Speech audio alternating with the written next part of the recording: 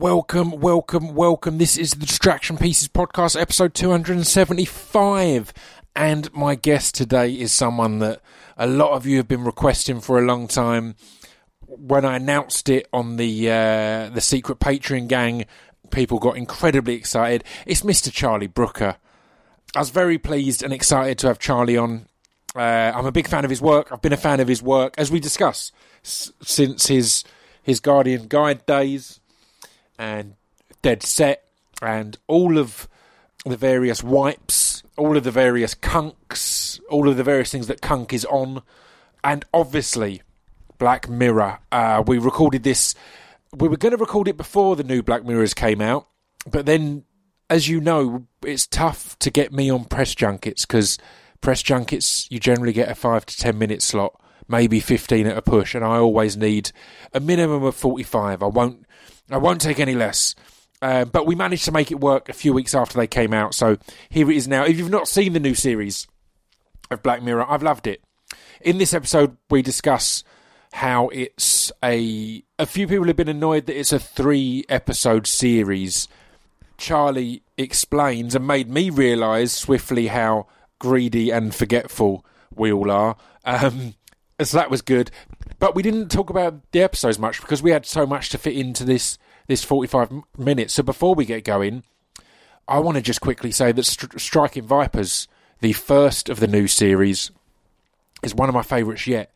Up there with, I loved Hang the DJ as a favourite of mine, and numerous others. But yeah, Striking Vipers blew me away. I don't know if it's getting the hype it's deserved. I've started to see some second wave hype for it, but it really surprised me where it went. Every time I thought I knew where it was going, it didn't. I loved it. I really think it's one of the best ones. I think on the IMDb ratings, it's currently the second most popular in this series. Episode 2 is the most popular, which is also fantastic. I enjoyed all of them. There's been a bit of hate on episode 3, I think. We kind of touch upon that, but I think a lot of that is because it's Miley Cyrus in it, and people love to love and hate Miley Cyrus.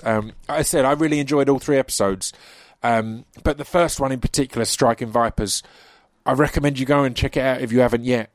It's really good. Other things to tell you about. Oh, next week's guest. I often hold these off, but man, I'm on a run. So last week I had Jed Mercurio, the showrunner, writer, creator of Line of Duty, of Bodyguard, Bodies, of numerous other things. This week, obviously, I've got Charlie Brooker, the showrunner, writer, creator of Black Mirror. As I've said, the various wipes, all the kunk on Britain, kunk on Shakespeare, kunk on Christmas, I think was one. But then next week, I've got Mr. Danny Boyle, the legend, Danny Boyle, and we had a really good chat. Again, it's another one where in press junkets, it's mad. I'm so lucky to get these long slots, these 40, 45, 50-minute chats. It's craziness. So that's next week's guest. You should be very excited about that. The reason the press junket he was on was for his new film Yesterday, which I saw recently. I loved it. Legit, I loved it. I'd seen the trailer and I thought it looks good, but I thought as an idea, weirdly, it's probably good to fill a Black Mirror episode, but is it enough to hold throughout a film? And it is because it's what I feel embarrassed to have ever doubted it. It's Richard Curtis, obviously a legend of British film, but Danny Boyle is a beast, and he's made this. The storyline is that a lad bangs his head, then when he wakes up or comes out of a coma, no one in the world has ever heard of the Beatles and they've never existed. So he then starts to play their songs and become the biggest pop star in the world, which is, it's great. It's the kind of thing that you'd discuss in a pub. And again, the kind of thing that you'd think, oh, that'd be a good Black Mirror episode. But as I said, I was concerned, but I loved it. Genuinely, the cast is amazing, and the relationships and friendships in it is what's cool. And then it makes any of the little cool twists and turns of the effect removing the Beatles from the world would have. You then get to sprinkle them, and it becomes these cool little additions. And yeah, it's good. I recommend it highly. It's out this week, and I recommend you go and see it in the cinemas. A lot of you will know I'm a big advocate of attending cinemas, and this is a film I'm putting my weight behind. And you can listen to it before next week's podcast. We don't necessarily have spoilers, or no spoilers that are any bigger than are in the trailer, I don't think, really. But go and watch it first. It'll be nice prep. Then next week, as said, the legendary Mr. Danny Boyle. Man, I'm rambling, aren't I? I'll pop back at the end to give you a bit more information about what's going on at scroobiuspip.com/Patreon at the moment. The speech development web store, goddamn. I mentioned in last week's episode I was hoping to get some of these sunglasses I've made that, honestly, I can't order enough to keep them in stock. That's how stupid. These sunglasses are the most successful thing I've ever done, and that embarrasses me.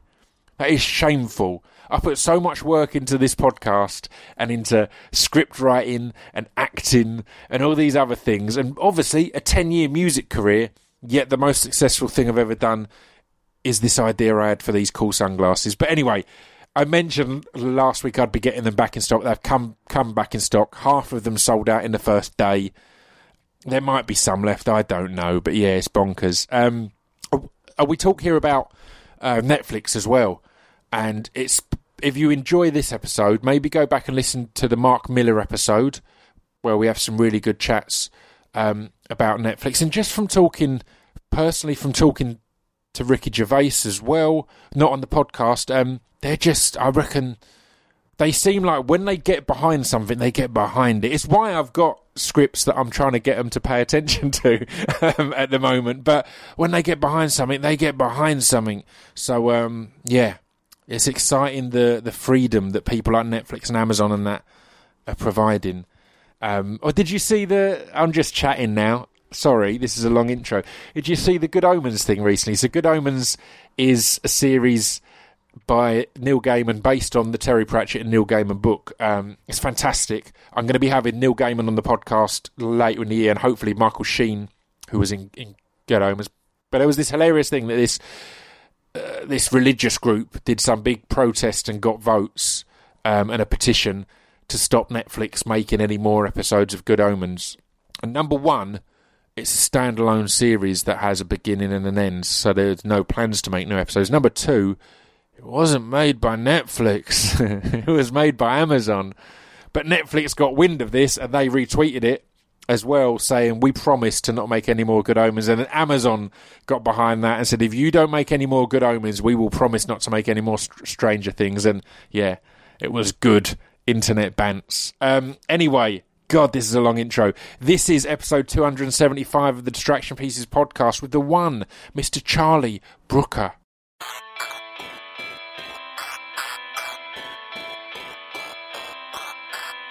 This piece of fiction is the intro to Distraction Pieces. This piece of fiction is the intro to Distraction Pieces. This piece of fiction is the intro to Distraction Pieces. This piece of fiction is the intro to Distraction Pieces. So I'm joined today by Charlie Brooker. How are you, sir? I'm all right. I think you're possibly my most requested guest. Really? Yeah, it's been one for a long while that people have been keen for us to have a chat. So Okay. I'm pleased to have made it work. Good. No, Snap, which is something that I keep saying in America, Snap, and they Really? don't understand what They they're... don't Well, it means like, oh get that, shit, doesn't it, over there? Yeah. So yeah. I would immediately insult it does, people. yeah.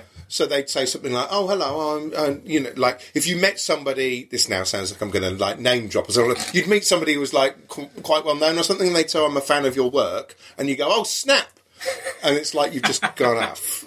Yeah. So I would often get off on the wrong foot with people. I mean, how are you finding that with the rise of Black Mirror, but particularly in America, that all of a sudden you will be meeting these huge people who are big fans? And it's very much a TV show that is, it's like there's rappers that are every rapper's favourite rapper. Right. Black Mirror feels like people in the TV industry's favourite TV show. Oh, that's good to know. If that's It's true, always positive, right? that would be good. It's weird in that and I'm speaking now on behalf of for myself and like Annabelle, who's like the co-showrunner, Annabelle Yes. Jones.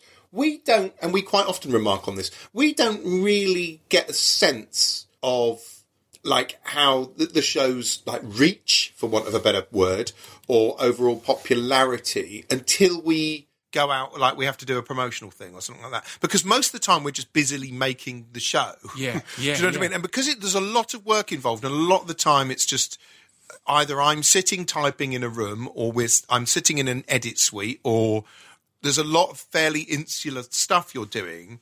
And because I've now got 2 young kids and I hardly go out, which is fine by me, I don't often get a sense of that. It's when you go abroad and like you go to check into the hotel or something, and they either recognise your name or whatever, and they say, "Oh, I love your show." I still find that quite shocking. Yeah. So it's quite surreal. And if you do, when I have gone to things where you meet a famous person or whatever who has heard of the show or wants to be on it, even, that is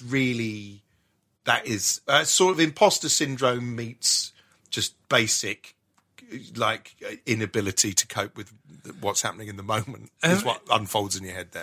Imposter syndrome is a thing that's come up the most on this podcast, and it blew me away with Armando Iannucci. It's like, he's Armando Iannucci, and he's like convinced that any second people are going to go, "Oh, you're actually rubbish, aren't you? You don't know what you're doing." And it's a bizarre one. But I want to go back there. You mentioned Annabelle Jones, and I think it's key to talk about Annabelle because I've got a weird theory.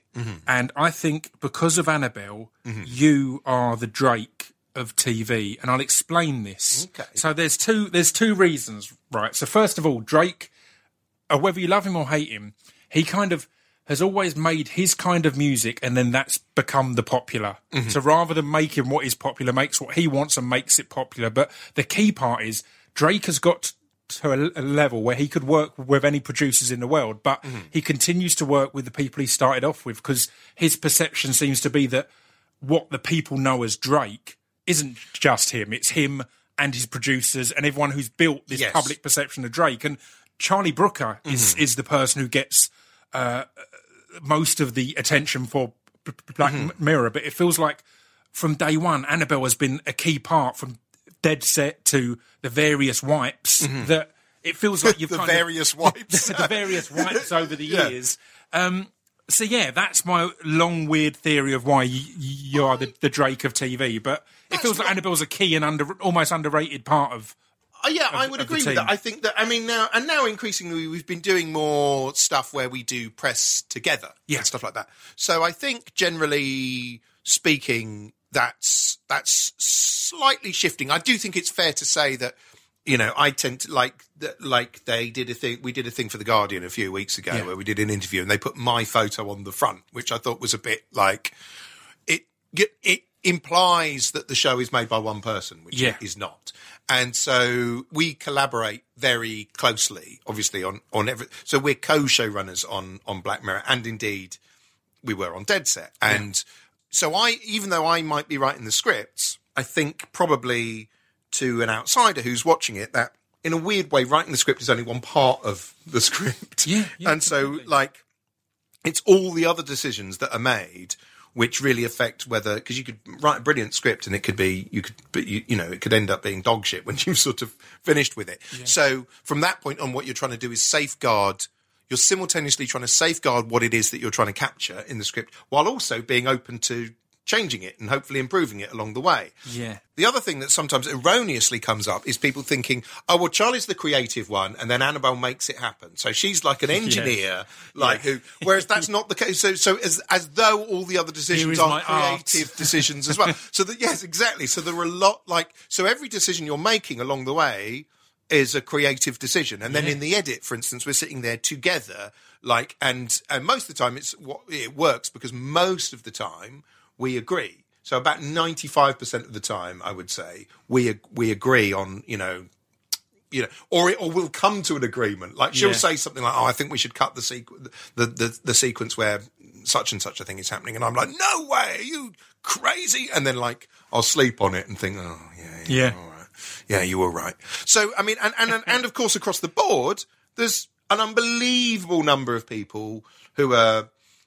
So the directors are having obviously tons and tons of input and feedback. Actors are suggesting things. You've got, the design people, the costume people, people building the sets, people designing everything you have, the look of all the computer systems, whatever gadgets and gizmos we've got in the episode.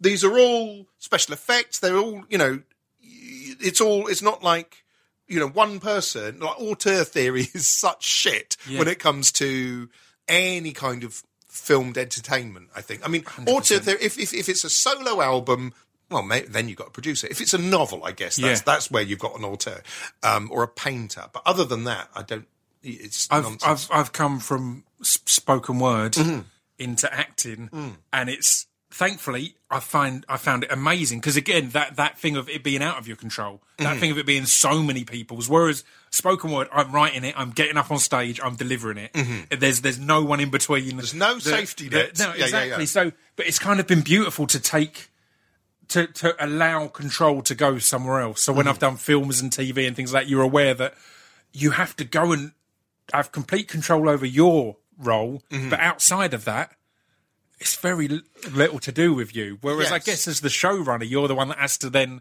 look at all of these elements. Yes. Make sure you're getting the best of that actor and the best of the actual scene and the flow of the story and so on and so forth. Yes, and you have to be... So we have to be across every single sort of detail of everything. So you have to be both pedantic and also willing to go, that's a better idea. Do you see what I mean? Like when someone is suggesting something, you also have to be flexible enough. And I sometimes find that quite tricky. So, like we've done, there's been, sometimes I remember there was a script, San Junipero, which is a story that sort of takes place, to spoil it, it's sort of taking place in this sort of VR fantasy world. And Owen, who's the director, wanted to have a scene where it was raining. Yeah. And I was absolutely adamant that it would not rain. Yeah, of course. Because I was like, but this place is like paradise. Why would you have it rain? It wouldn't rain. And he was like, yeah, but no one really, that doesn't matter. It's like, it will be like evocative.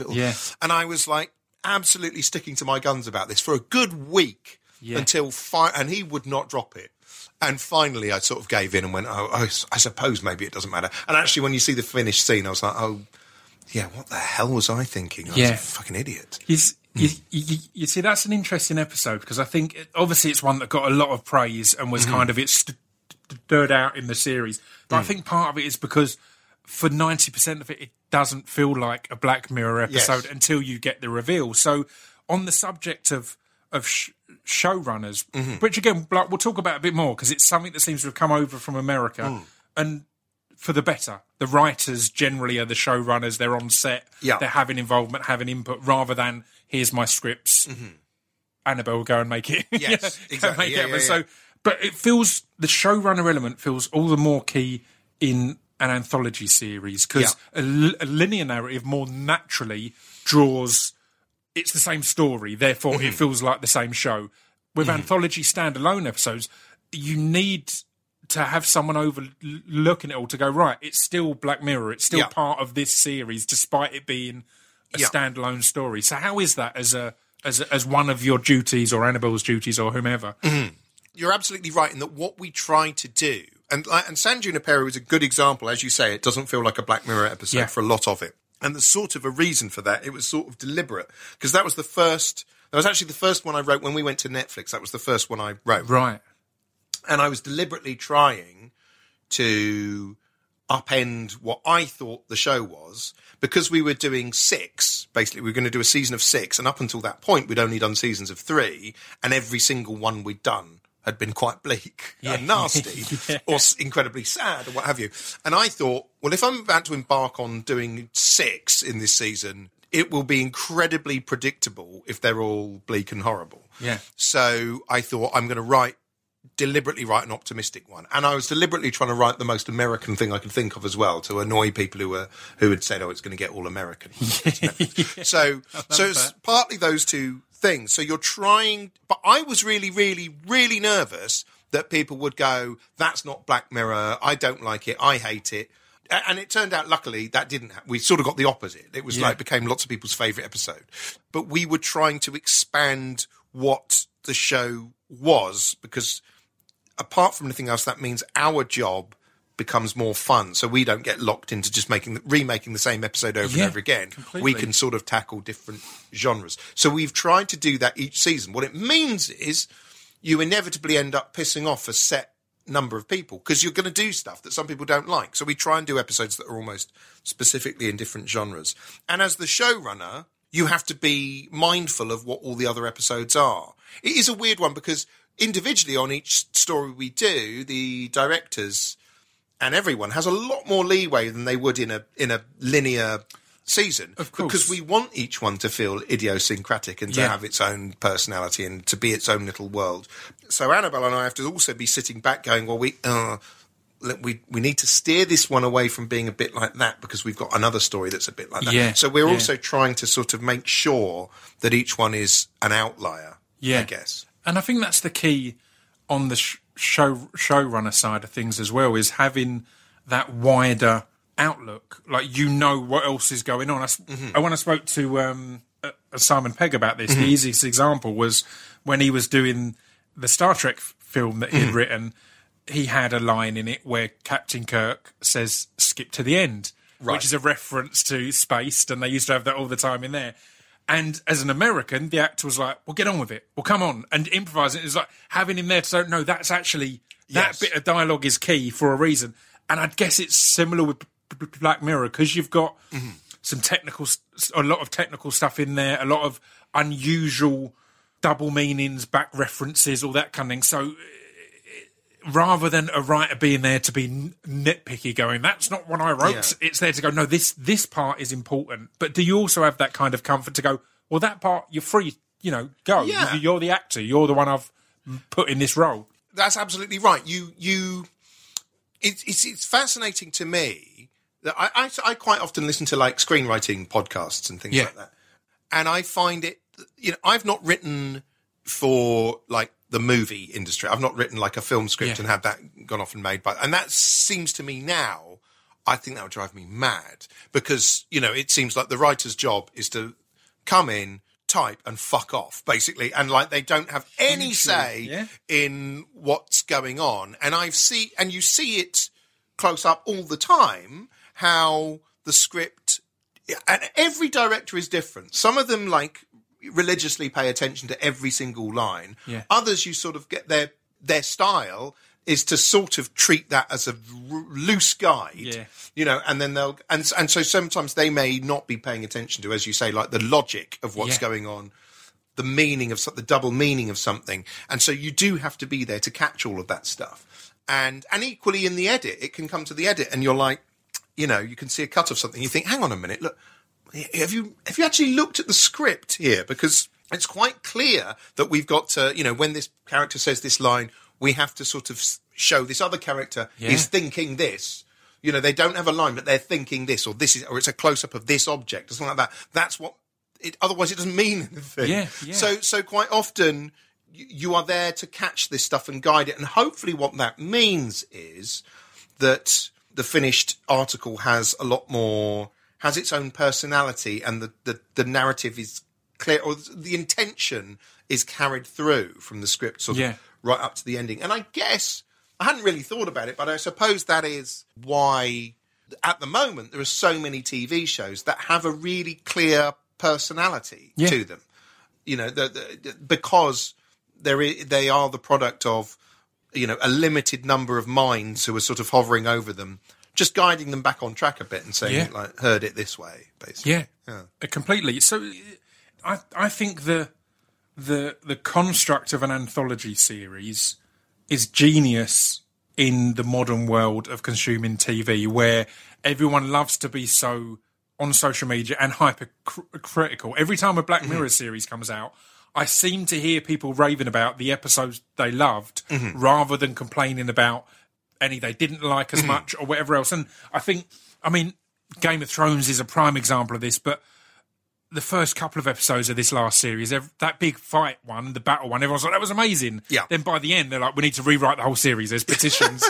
And the Marvel series on Netflix, there's always there was a lull in the middle of the series, things like that.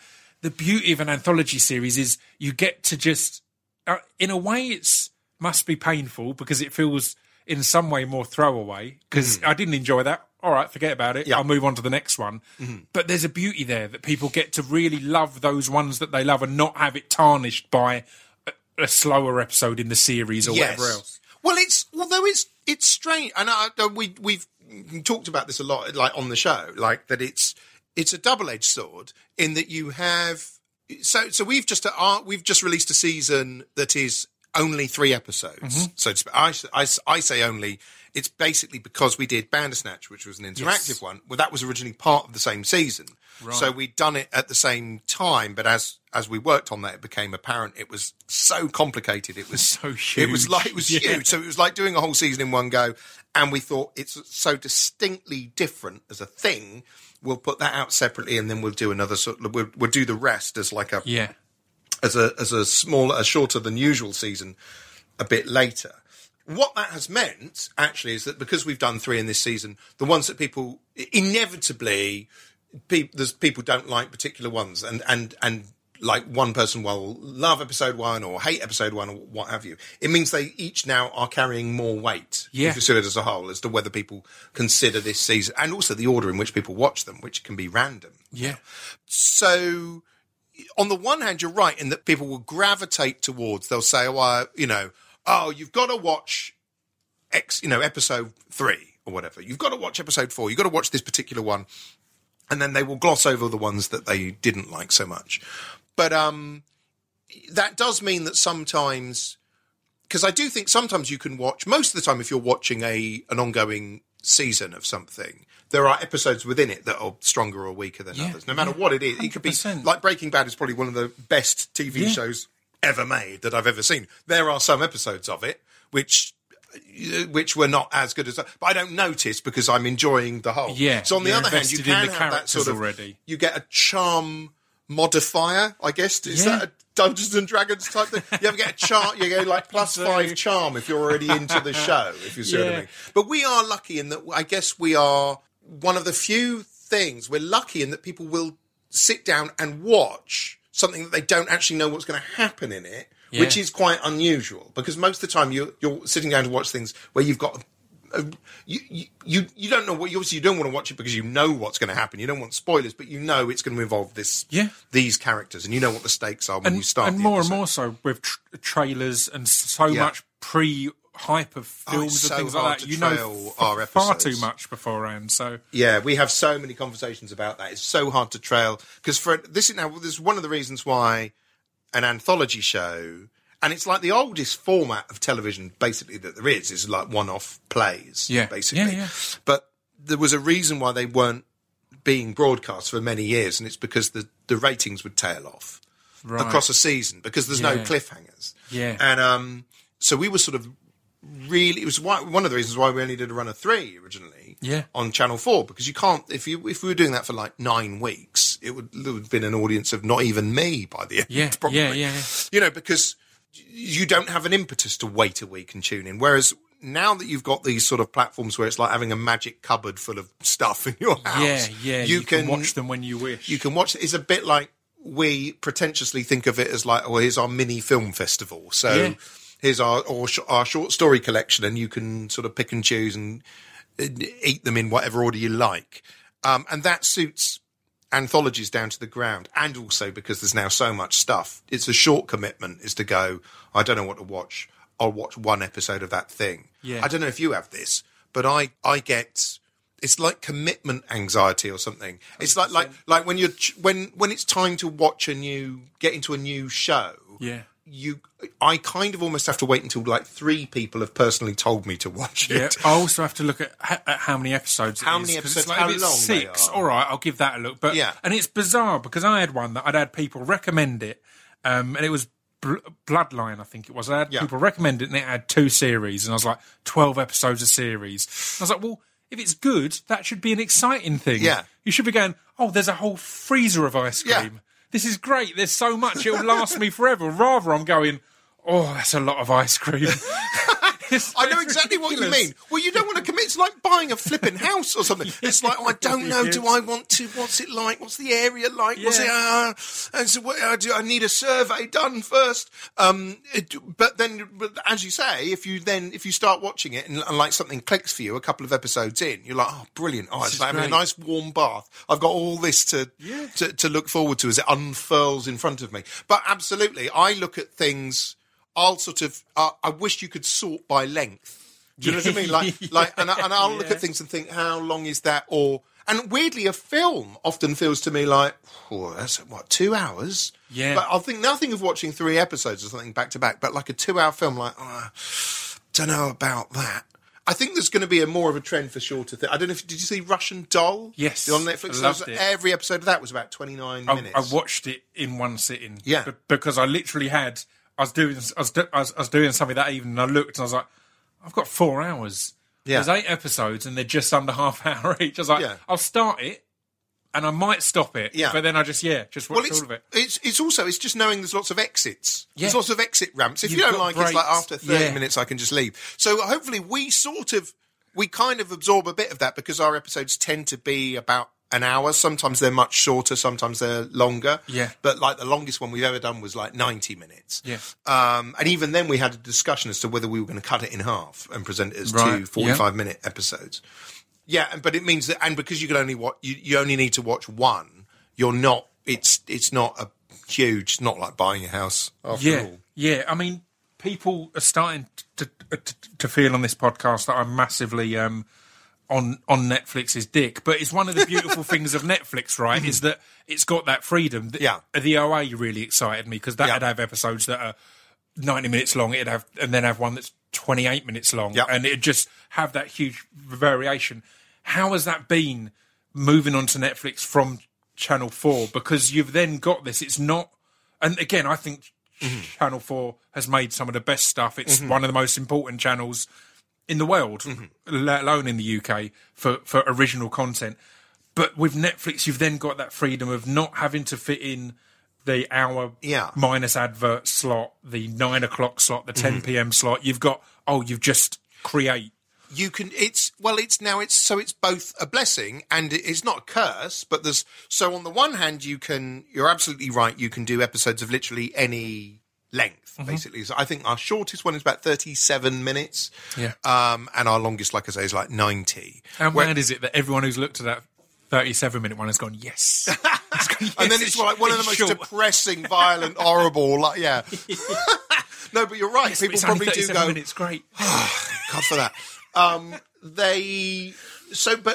But it's interesting in that when I was first writing the Channel 4 episodes, I would be conscious while writing, and I think it was a good discipline to have. I would write in literally in the script, end of part 1, part 2, and so I'd try and put a mini cliffhanger. And it was also just psychologically, it was good when you're writing to think, I only have to write the next 8 minutes or so, and then that's a chunk. And also, actually, to be fair to them, we did our second ever episode, which was 15 Million Merits, which has got Daniel Kaluuya and Jessica Brown Findlay in it. Where that was an unusual length. It was didn't fit into their normal slots, but they let us put it out like that. But generally speaking, it's good. It is possible to succumb to streaming bloat. Have you heard of this phrase? No. Streaming bloat is when, because you can have an episode that's however long you do. Whereas when you are doing stuff for broadcast and it's got to be 43 minutes or whatever, you end up, there's always a point where the channel says this has to be, 43 minutes, whatever. And you're like, well, I can't possibly, you're asking me to cut part of my wonderful tapestry together. It'll all fall apart. It's impossible. And when you sit down and actually go through it, you go, you could lose that bit. And it usually gets better. It's the key of knowing the rules and choosing to break them rather than just breaking them, right? Yes, hopefully. And directors are always going to want to present you with a cut that's 2 hours long, like the first one, every time, because and sometimes they've got their own, there's a shot they particularly like. Yeah, that's good. Doesn't actually move the story on, so we might just lose that. Yeah. But then equally, sometimes it's nice to be a little indulgent. So you're balancing it. Yeah, completely. Yeah. So in 2000, I think it was 2005 or 2006, I played Glastonbury for the first time. And we did a backstage gig in the BBC. I remember seeing you there. And I saw you in the crowd, Aisling from Big Brother, and Alan Yentov was in a chair asleep at the back, which was a wonderful thing for our first Glastonbury. And one of the reasons it was exciting was at that point, the Guardian Guide was a must-buy for me, largely because of your column. Oh, thank you. How's it been, number one, to go from critiquing TV to creating your own, and then to being on the other side of it and having to receive the critique. It's weird in that, and what was odd was when I was writing TV columns, I was already doing TV stuff, already done some TV stuff, kind of before I started doing that, if you see what I mean. So I was a sort of, I don't know if that makes me is that like a gamekeeper turned poacher turned gamekeeper again, type, or a poacher? I don't know what order I've done those things. So it's been very I think I learnt a lot through writing those columns. It meant that I was exposed to a lot of shows that I probably would not have watched, if you see what I mean. Like, be they reality shows or even things like, I remember watching the Battlestar Galactica reboot. Yeah. Like, and I probably wouldn't have watched it. I would have assumed it was shit. Yeah. Do you know what I mean? Just, I'd have gone, oh, Battlestar Galactica. And I was like really impressed when I watched it. And there were loads of things that I got hooked upon. And I guess at the same time, I was absorbing a lot of stuff that I wouldn't normally, you know, just on a level that I then ended up regurgitating later on when we're doing the show. So that side of things has been quite odd. And at the time, I was doing TV stuff as well, but it was sort of I started doing, you know, niche sort of like the Wipe shows were fairly, you know, but they weren't dramas, you know, it wasn't like narrative stuff. So when I did Dead Set, which was 2008, I remember being very, very anxious about how that might be received, because I knew I was primarily known at the time as being a TV reviewer. Yeah. And so it felt like it's pretty cheeky to do that for years and then put a TV show out. Yeah, yeah. Let alone one that had a premise that was preposterous, which was this zombies attacking the Big Brother house. But we were largely playing straight, although there's a lot of sort of dark comedy in it. It's basically a horror, you know. Andy Nyman is the perfect person to play straight, but have that humour. Oh God, Andy Nyman was like master of that, right? As soon as we cast Andy Nyman, I hadn't written all the episodes at that point. I just kept expanding his part like massively, giving him more and more stuff to say. For Riz Ahmed as well, who at that point I was working with musically a lot, so I remember the excitement of him kind of being like this mad Channel 4 thing. I know, it's nuts. We've been so fortunate as well with actors generally across all the stuff I've done. It's amazing to look back and go, there's Riz Ahmed in that episode. Daniel Kaluuya and all these Daniel different people who have from then gone on to like explode. Things, despite appearing in our shit. No, but so then I did that, and I thought I was going to get torn apart. Yeah. But I sort of thought, well, I know, you know, when we'd finished editing the show, I think this is good. So at least I think that. So if I get torn apart, at least I think it's good. Yeah. So, and then luckily we didn't get torn apart. Yeah. Now, and generally speaking, I think critics are fairly kind to the stuff I've done. When I have had negative reviews, so on some level it goes in. You can't not go in. Yeah. But equally, I remember talking to Russell T Davies, and he said that when he reads criticism, it's like no one can say anything that's worse than whatever he said in his own head while he's writing. Completely. And I've got the fucking screen burn guy in my head when I'm writing. It's that. So often, quite You're often, critiquing your own stuff. Yeah. There. Now the other week, we got. There was one review. It was incredibly scathing. Right. It was like something in the new season. Yeah. Incredibly scathing. And I read it, and on some level you're like a bit wounded, but on the other level, I thought that you call that a fucking slagging. You're pathetic. I'll send you a copy of my fucking criticism book so you can see how to properly. If you're going to pour a bucket of shit, put your fucking back into it, mate. So on some level, I can sort of think, well, I probably would have written a better drubbing than that. And also, I can't. So it would be. And although obviously it's beautiful to have that to hold over them, that they can attack you, and you know that you could have attacked better. I could have attacked myself better. And I sort of think, well, it also, apart from anything else, though, it would be a bit rich for me to then complain and go, well, how you hurt my feelings, given some of the fucking things that I would write about things. Although I think I was generally, I think think I erred on the side of firm but fair. Yeah. But, you know, I would sometimes definitely write things just because I thought they were funny. Yeah. So, but like I say, you can't, it only wounds you if they're applying what you think is a misattributed sort of intention to what you were doing. If you think, well, no, that isn't what I meant. You've got that wrong. Yeah. Or if there's something where you thought, or if you think they're onto something and you think, yeah, I knew that. I sort of knew that on some level. And so, yeah, all right, I was just doing my best. Yeah, yeah. Leave me alone. But, yeah, so that is weird. It is weird to sort of be on that, to have made that transition. But equally, it's like with anything, you know, you sort of like everyone, you know, and doing the show with so many sort of varied and deliberately trying to make sort of a variety of episodes means that you are going to annoy people almost as often as you please them. Yeah. So you have to be sort of philosophical about it. Yeah. Well, I'm a regular person, and in my life, I'd say around. That's a sinister thing to say. Honestly, never trust nothing anyone. To see. I'm just normal, me. No, move along. I'd say once a month, I hear people say that'd make a good Black Mirror episode. Right. How much do you have to put up with people going, I tell you what, I've got a good Black Mirror. I'll give you this idea for free. You can have this one.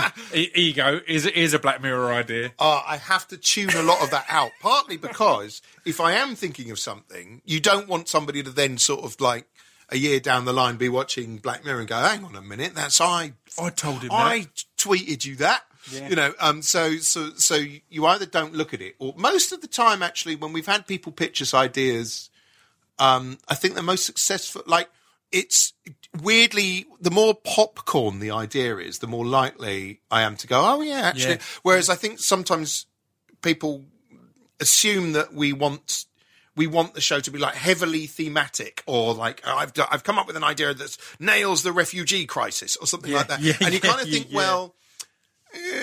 When we've done episodes that are too earnest is when we tend to slip a little, I think. So really, for me, our best episodes revolve around something that that could be a real sort of cornball movie, or is a good sort of campsite, like a tale around the campfire sort of thing. And then if there's a thematic level to it, that comes out. You sort of realise that along the way, but we have to start out being intrigued by a sort of silly idea. It's often a silly idea, at the start. So that happens. I also get people sort of like, I constantly am told, oh, have you seen this in the news? This is quite Black Mirror. Oh, Samsung have brought out a vibrating egg that like attaches to your brain and whispers pictures into your mind's eye. Well, whatever. Is that out now? Is that probably almost certainly is, isn't it?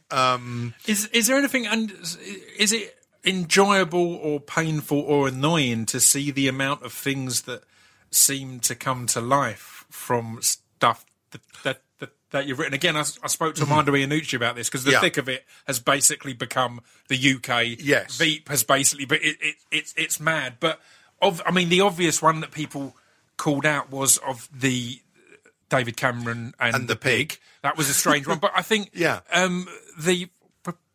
which one was it? I made a note of in this just past, or the Waldo ones. In this past election with the Brexit Party, who again, you can love or hate Farage, preferably hate, but it's your choice.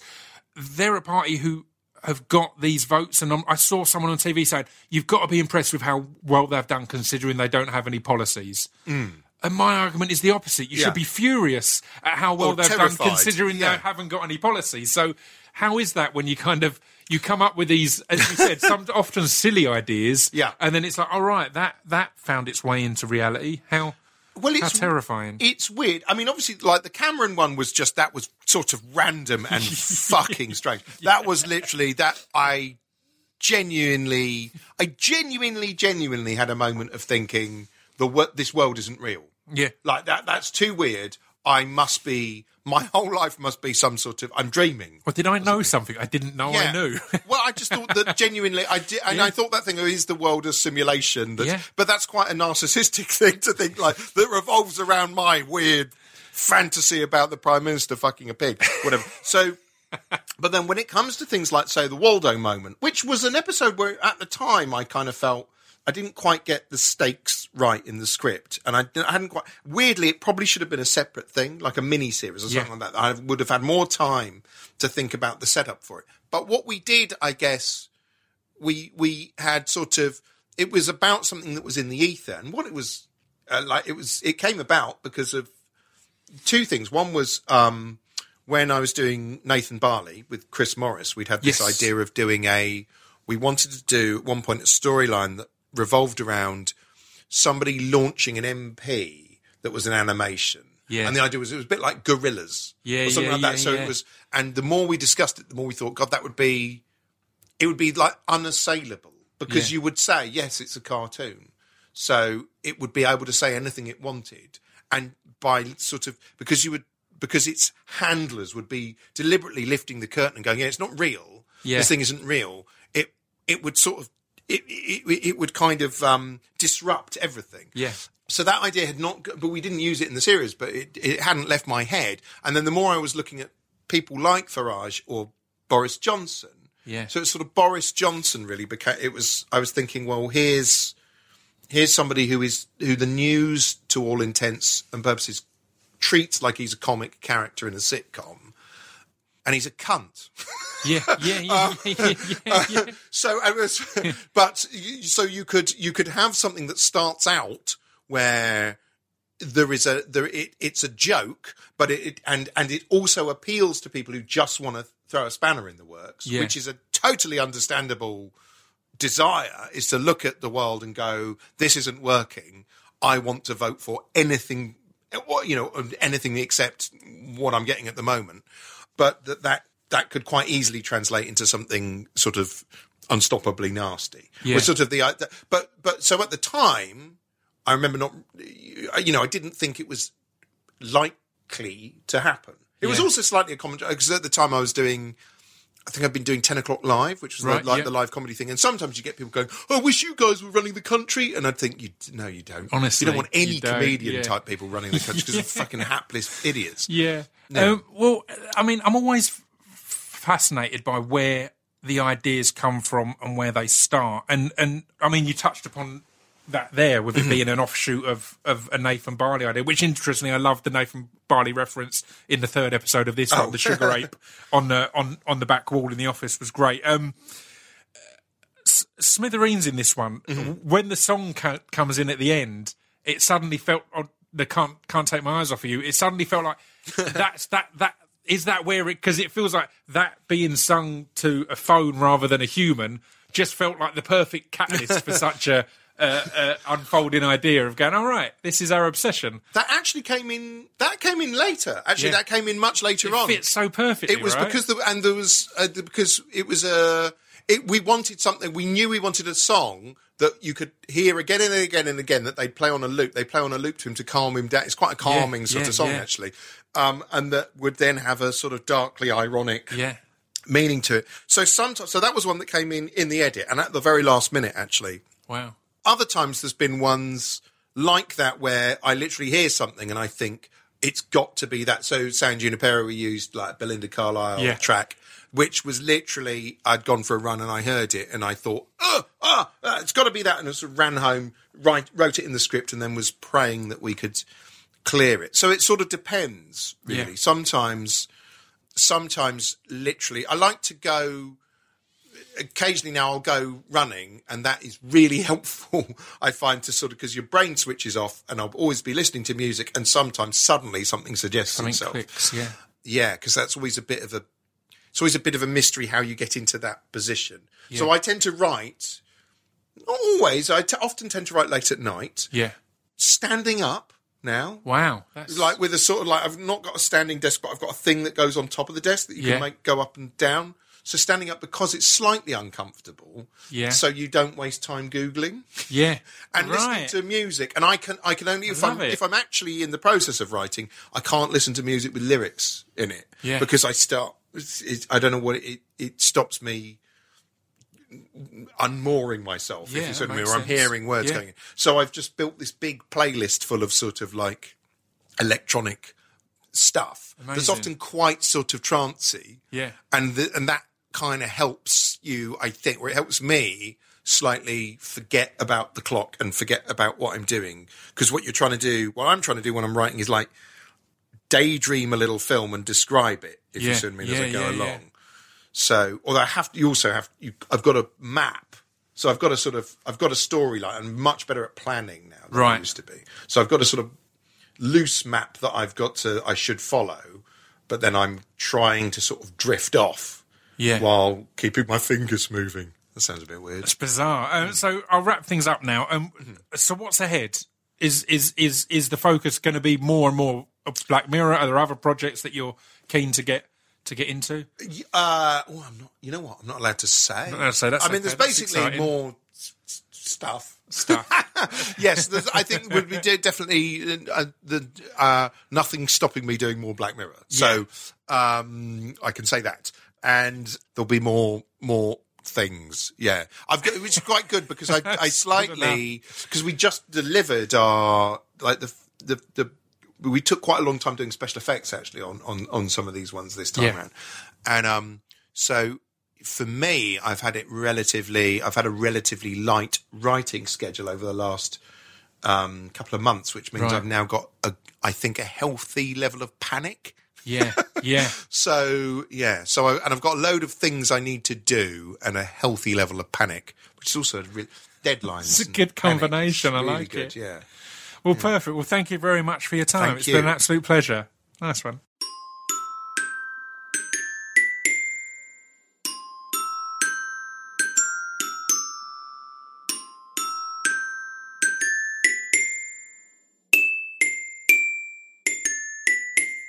You've been listening to Scroobius Pip's Distraction Pieces. There we go. That was Charlie Brooker, the long-awaited.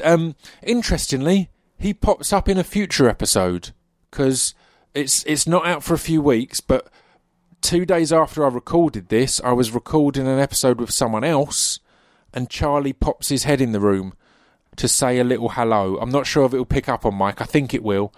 In fact, that's a little tip now to Buddy Peace to check out that other one that I recorded a couple of days after this. In fact, I'll talk to you personally, Buddy. I don't need to conduct business in front of all these people, and I'd appreciate if you show some professionalism in that respect. Thank you very much.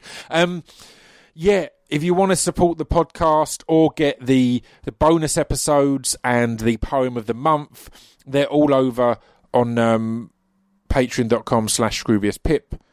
Speech Development Records is where all the shit is going down. If you want to buy merch, if you want your summer wear, we will sort you out and hook you up. In the meantime, check out podbiblemag.com or podbible on all the socials. It's the place for all your podcast recommendations, reviews, interviews and blogs. The podcast is to come. Podbible podcast is on its way next month, so that's exciting. But go and get up to date on all things Podbible. Do the follows, interact, engage. It's really cool because with Podbible, we're building this kind of place just for podcast fans to interact and engage and recommend things to each other as well. So we'll recommend stuff, but then we'll also ask stuff from you guys to recommend. So if you're a podcast fan, head there. If you've got a podcast, head there. Get involved, become part of our little community, and spread the word of pod. I will be back next week with the one Danny Boyle. I hope you all go and see Yesterday at the weekend. It's cracking and really good fun. I'll see you soon. Ta-ta! That ta-ta was like, you thought I was going to end then, and I very nearly did. I went to press stop, but that ta-ta sounded like the beginning of Antiques Roadshow. Ta-ta, ta-ta, ta-ta, ta-ta, ta-ta, ta-ta, ta-ta, ta-ta, ta-ta-ta-ta-ta-ta-ta. If you want to drop a beat in here, buddy, that'd be cool.